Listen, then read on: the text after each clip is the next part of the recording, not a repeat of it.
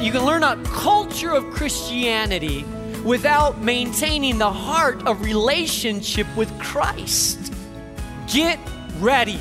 Live as though it could happen at any time. And so I think that we need the best way to be ready for the end times is have your heart clean before God all the time. Today on Moody Presents, our focus is on the end times, but in a way that might just seem a bit different. Our teacher is Pastor Mark Jobe, president of the Moody Bible Institute and founding pastor of the New Life Community Church in Chicago. I'm John Gager, welcoming you to this study that has so much to do with us in the here and now. You know, you think about it, there's been a lot written through the years about the end times, books, poems, songs, and today we open the book of Revelation, the authority on end times. Our goal in this study, to go deeper spiritually. Let's learn what God communicated to the 7 churches so that you and I don't make the same mistakes they made. We're going to open the doors to one particular church today, the church at Sardis. Here now is Pastor Mark Jobe on Moody Presents. Turn to the last book of the Bible. It's called the book of Revelation.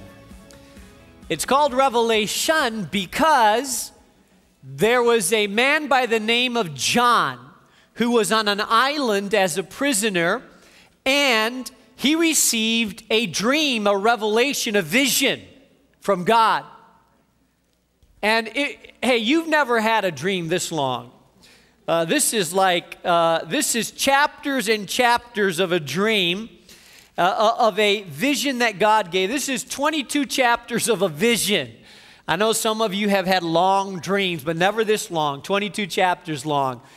And if you look at the book of Revelation, it's primarily about the end times. Some of you avoid it like the plague because it's a scary book. I had one brother tell me a couple weeks ago, he said, I've never gone close to the book of Revelation because it scares me. Because there's end time and apocalypse and blood and horns and death and nations invading nations. And he says, it just scares me. So I've stayed away from it. But I believe that if you really understand the book of Revelation and the last chapters of the Bible, the great thing is God is in control even of the end.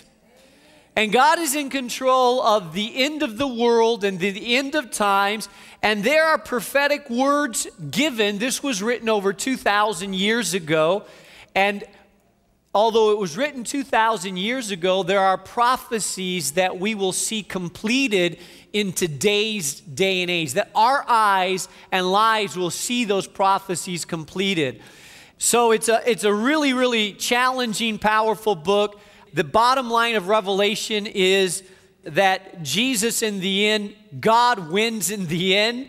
We need to be ready because we don't know the season or the time. And some of you are the kind that some of you avoid it completely and others of you obsess about it.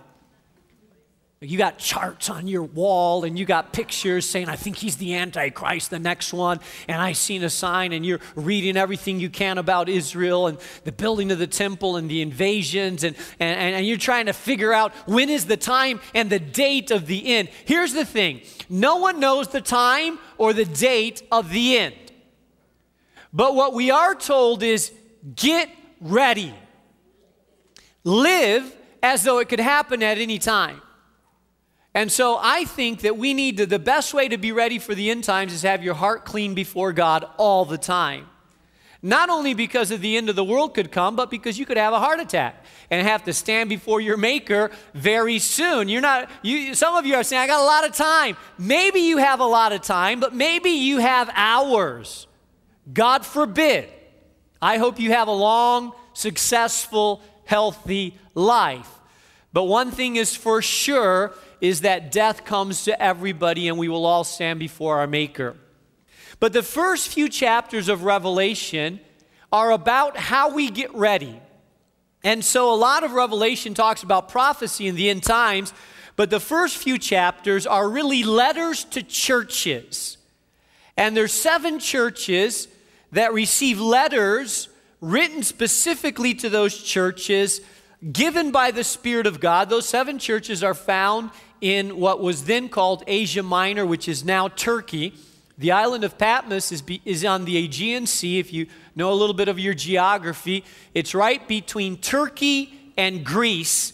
And right in the middle is an island called Patmos, where John received his revelation. The 7 churches are in Turkey, and they're about no more than 70 to 100 miles apart. And God was writing some letters to them, and the letters in essence say this. He looks at the churches and he says, I know you. I know your deeds. And then he talks about the good things about them, the things they're getting A's and A pluses and B's in. And then he talks about the bad things, the things they're getting D's and F's in. And so this is what you have wrong.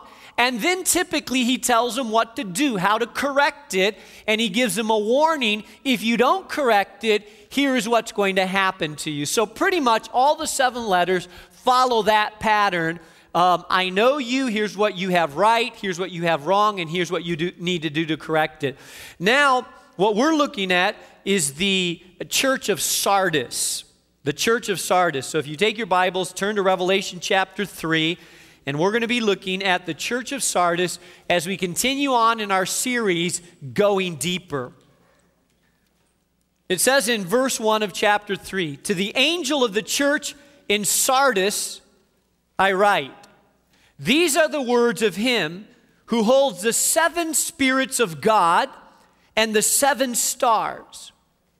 These are the words of him. Words of who? Well, we read in the early part of Revelation, the first chapter, that Jesus is the one who holds the lampstand. The number 7 is a number symbolizing perfection. The 7 spirits are referring to the angels that watch over those churches, and the stars have to do with the guiding of God upon those churches, the light of God upon those churches. So in essence, he's saying, this is Jesus speaking to the churches. Now he talks to the congregation. These are literal, true congregations, the congregation that was in Sardis, and he says to them, I know your deeds. You have a reputation of being alive, but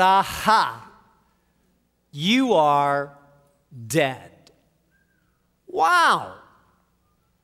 What a letter. What a phrase to start with. Now, in essence, what Jesus was saying to this church is that what you are on the outside is not what you are on the inside. What people think you are is not really what you are. Because I have dug deeper and I've looked beyond the exterior and I've looked beyond your name and beyond your reputation and I've looked at your heart and your heart does not match your name. Now, if I were to bring a can of food to you and say, what's in this can of food? What would you do? You would look at the what? You'd look at the label because the label is outside on the can of food and it says there are peaches in this can. And so you'd look at the ingredient and it tells you exactly what's in that can. But if I were to take 3 or 4 cans and I were to take all the labels off and I were to say, hey, what are in these cans? You would say, shake it, move it. No idea. I have no idea what are in those cans because there's no label.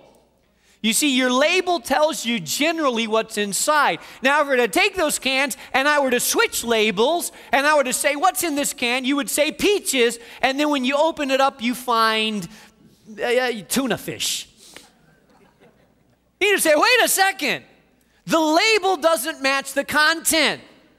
There's something wrong here because the label says it's peaches, but when I opened it up, I found tuna fish. There's something wrong here. What it says on the outside does not match what is on the inside. And that's exactly what the Spirit of God is saying to this congregation. He's saying, on the outside, you have a reputation of being alive, spiritually vibrant, You have a reputation of being a church a congregation that is engaged spiritually and alive, and things are happening, and there's noise, and there's ruckus, and there seems to be a lot of activity and a lot of good things.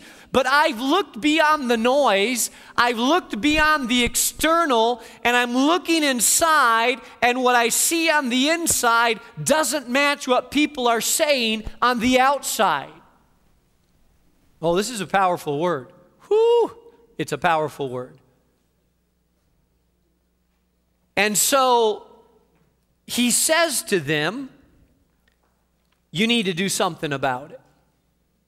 Now, I believe that if you look at what it means to be alive and dead, we're talking spiritually, by the way, alive and dead. I believe there's a lot of areas in life that we allow to become deadened to. That we have a reputation of being alive, but if we're not careful, what we have starts to die out. It's not unlike a marriage. Some of you started your dating relationship years ago, 20 years ago, and there was a lot of flame and sparks and fire and passion and pursuit and courting and flowers, and there was a lot of that, a lot of those sparks happening in the beginning. But especially on a man's side, what happens with many men who like challenges, once they put the ring on the finger, then they say, okay, I got her, now let's move on to the next challenge. And so you go in your life and you say, well, I'm married. Yeah, we've been married for 20 years. But unless you watch it, you could say the same thing. You have a reputation of being alive, but in reality, you're dead. See, what happens in a relationship is you can still sleep in the same bed, and you can still live in the same house, and you can still sign the same last name, and you can still take your family photo together and put your arm around each other for the family photo. But if you're not careful, you can also allow your heart to become slowly but surely less and less engaged and less passionate and less committed and involved and loving. And so you can wake up one day and you can realize that although you have a reputation of being married for many years and maybe even happily married, so to speak, for many years, that you can be in a relationship and have a marriage, but your heart has grown astray. And that you need to fan that. You need to strengthen that.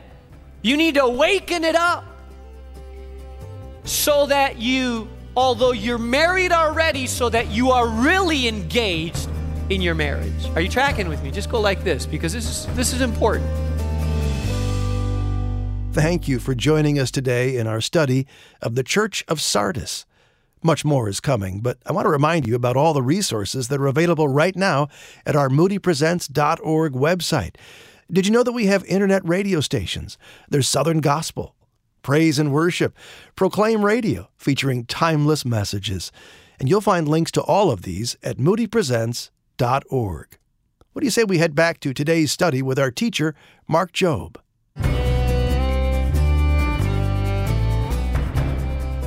This message is not about marriage, but hey, if God is speaking to you about marriage, then let it be. But it's about our spiritual walk with God, which in essence is a type of marriage. It's a commitment that we make, a long-term commitment. And so here's what the Spirit of God says to this church. I love that He's so direct.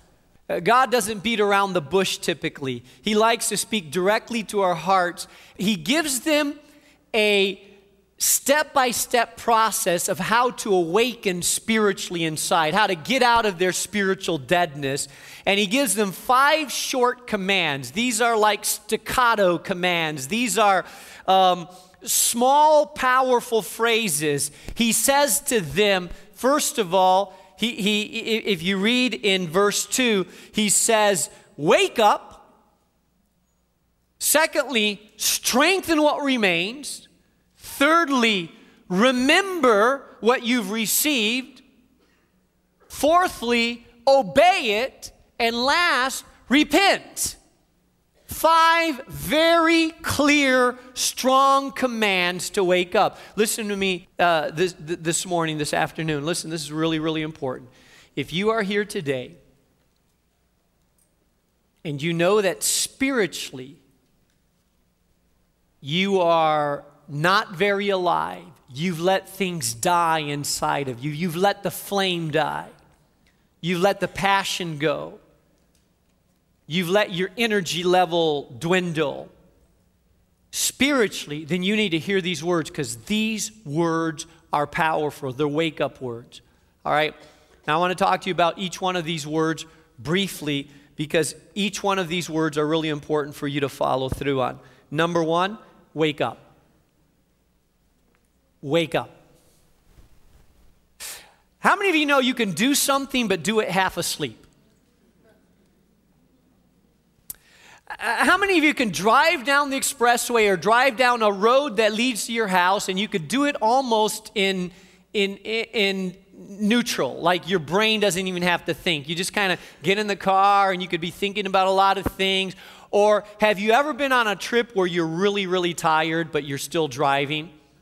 Now, you're not supposed to do that, by the way. You're supposed to pull to the side of the road and take a little nap, but I have to admit, I'm not really good at that. When I'm tired, I try to wake myself up. Have you ever driven down a long trip? You just kind of driving and everything looks like a television, a blur, and you just kind of driving, you forget where you're at, you don't know what speed you're going, because you're just kind of on autopilot, trying to keep your eyes awake. And then you have the scary experience of actually starting to swerve off the road and wake yourself up. Has that ever happened to anybody? Hey, that's super dangerous, really, really dangerous. But have you ever felt the adrenaline, like, whoa, like, hey, I almost had a car accident, and you roll down the window, you force yourself to wake up, you realize I'm sleeping, so you roll down the window, you slap yourself on the face, you sing, you stretch, you do whatever it takes to try to stay awake. I've done that. I've slapped myself on the cheek before. I've rolled down the window, stuck my head out there a little bit. I've, gone like this and like that and tried to stretch my leg. I'm just trying to wake up because I know I have to wake up. I'm kind of falling asleep here. And what happens in life, even in our spiritual life, you can find yourself going through the motions, but without being really awake inside. You ladies have experienced this before. You're in a conversation with your husband, right?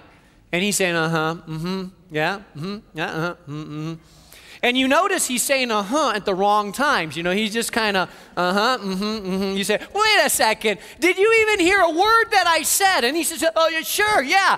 And then he scrambles to think of the last phrase you said to try to prove to you that he was really listening, right? Come on, ladies, you know what I'm talking about. And guys are really good at it. They're thinking like, what did you, yeah, you said this. We do it all the time. We go through motions, but we're not present. We can go through motions, but not really be present there. Hey, I'm not even going to ask how many of you have already done that in this service. I look at your face and you're like this, looking at me. But I know some of you have checked out, you've walked out in the foyer, you're in your mind, you've gone outside the door, checked on your car, wonder if it's okay. You've gone to your office and thought, man, I got some paperwork to fill out. And hey, I haven't done my taxes yet, man. Those are due pretty soon.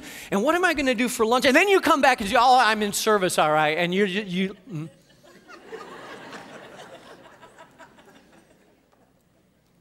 can be physically present, but not really there. Engaged mentally, emotionally, spiritually.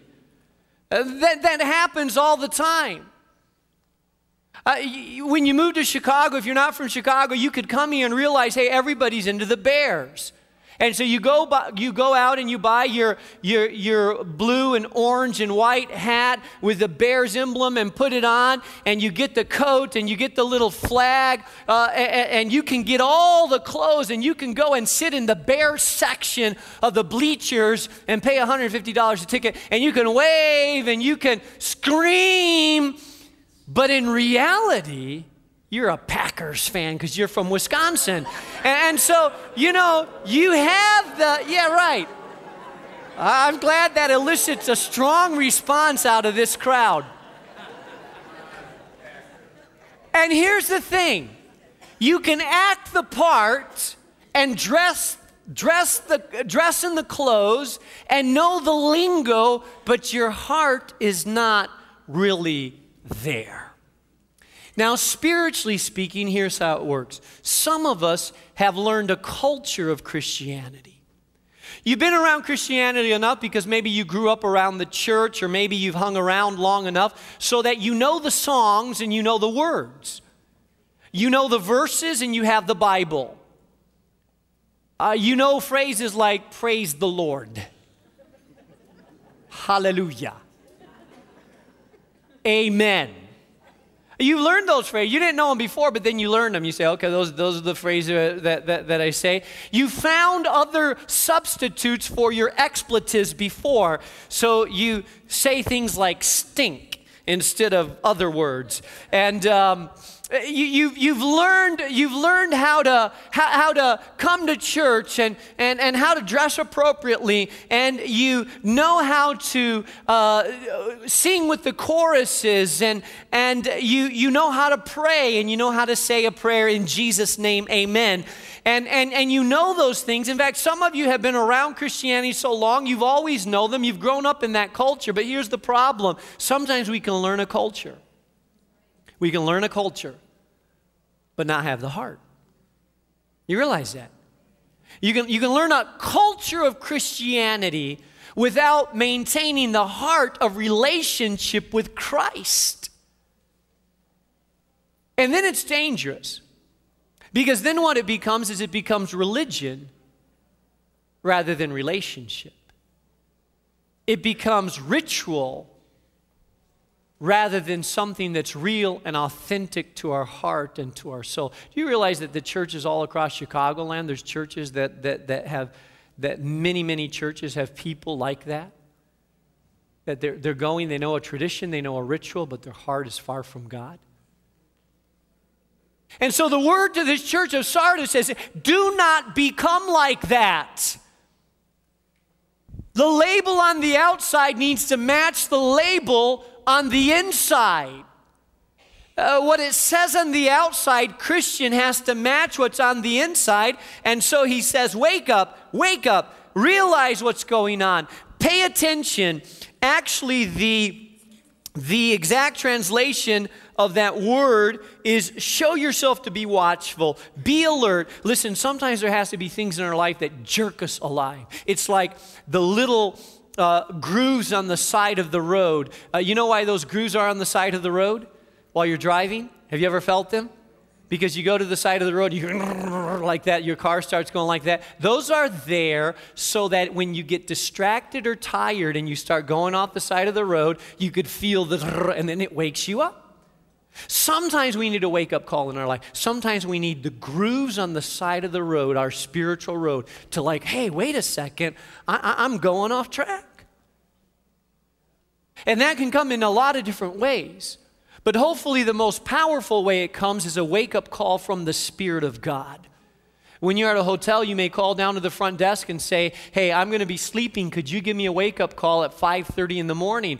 The reason you ask for a wake-up call is because you know that when you're sleeping, you may lose track and not be able to wake up on your own, so you ask for a wake-up call. Some of you need to pray, oh God, give me a wake-up call. But it's a bit of a dangerous prayer. I got to admit, it's a bit of a dangerous prayer. Because what wakes you up is something that shocks you a little bit.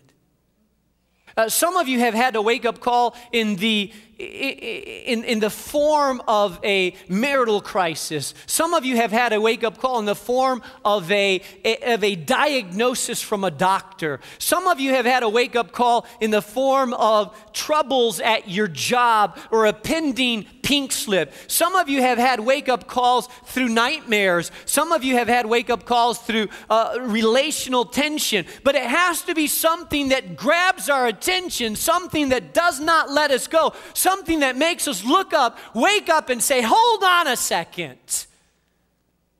If I don't do something, well, I could end up in a lot of trouble here. It's God's gift to you in the form of a ring in your spirit, a wake-up call that shakes you out of your slumber, that takes you from just going to church to seeking God, that takes you from just quoting a prayer to really talking to God, that takes you from being slightly interested in spiritual things to opening up your heart and say, God, I need you in my life. That's a wake-up call. A wake-up call we absolutely must heed. You know, here at Moody Presents, it's our prayer that this message series is taking you deeper in your own spirituality, deeper in your walk with Christ. Next week, we'll continue our look at the church at Sardis, discovering some commands that you and I must obey. Thanks for telling a friend about Moody Presents, a production of Moody Radio, a ministry of Moody Bible Institute.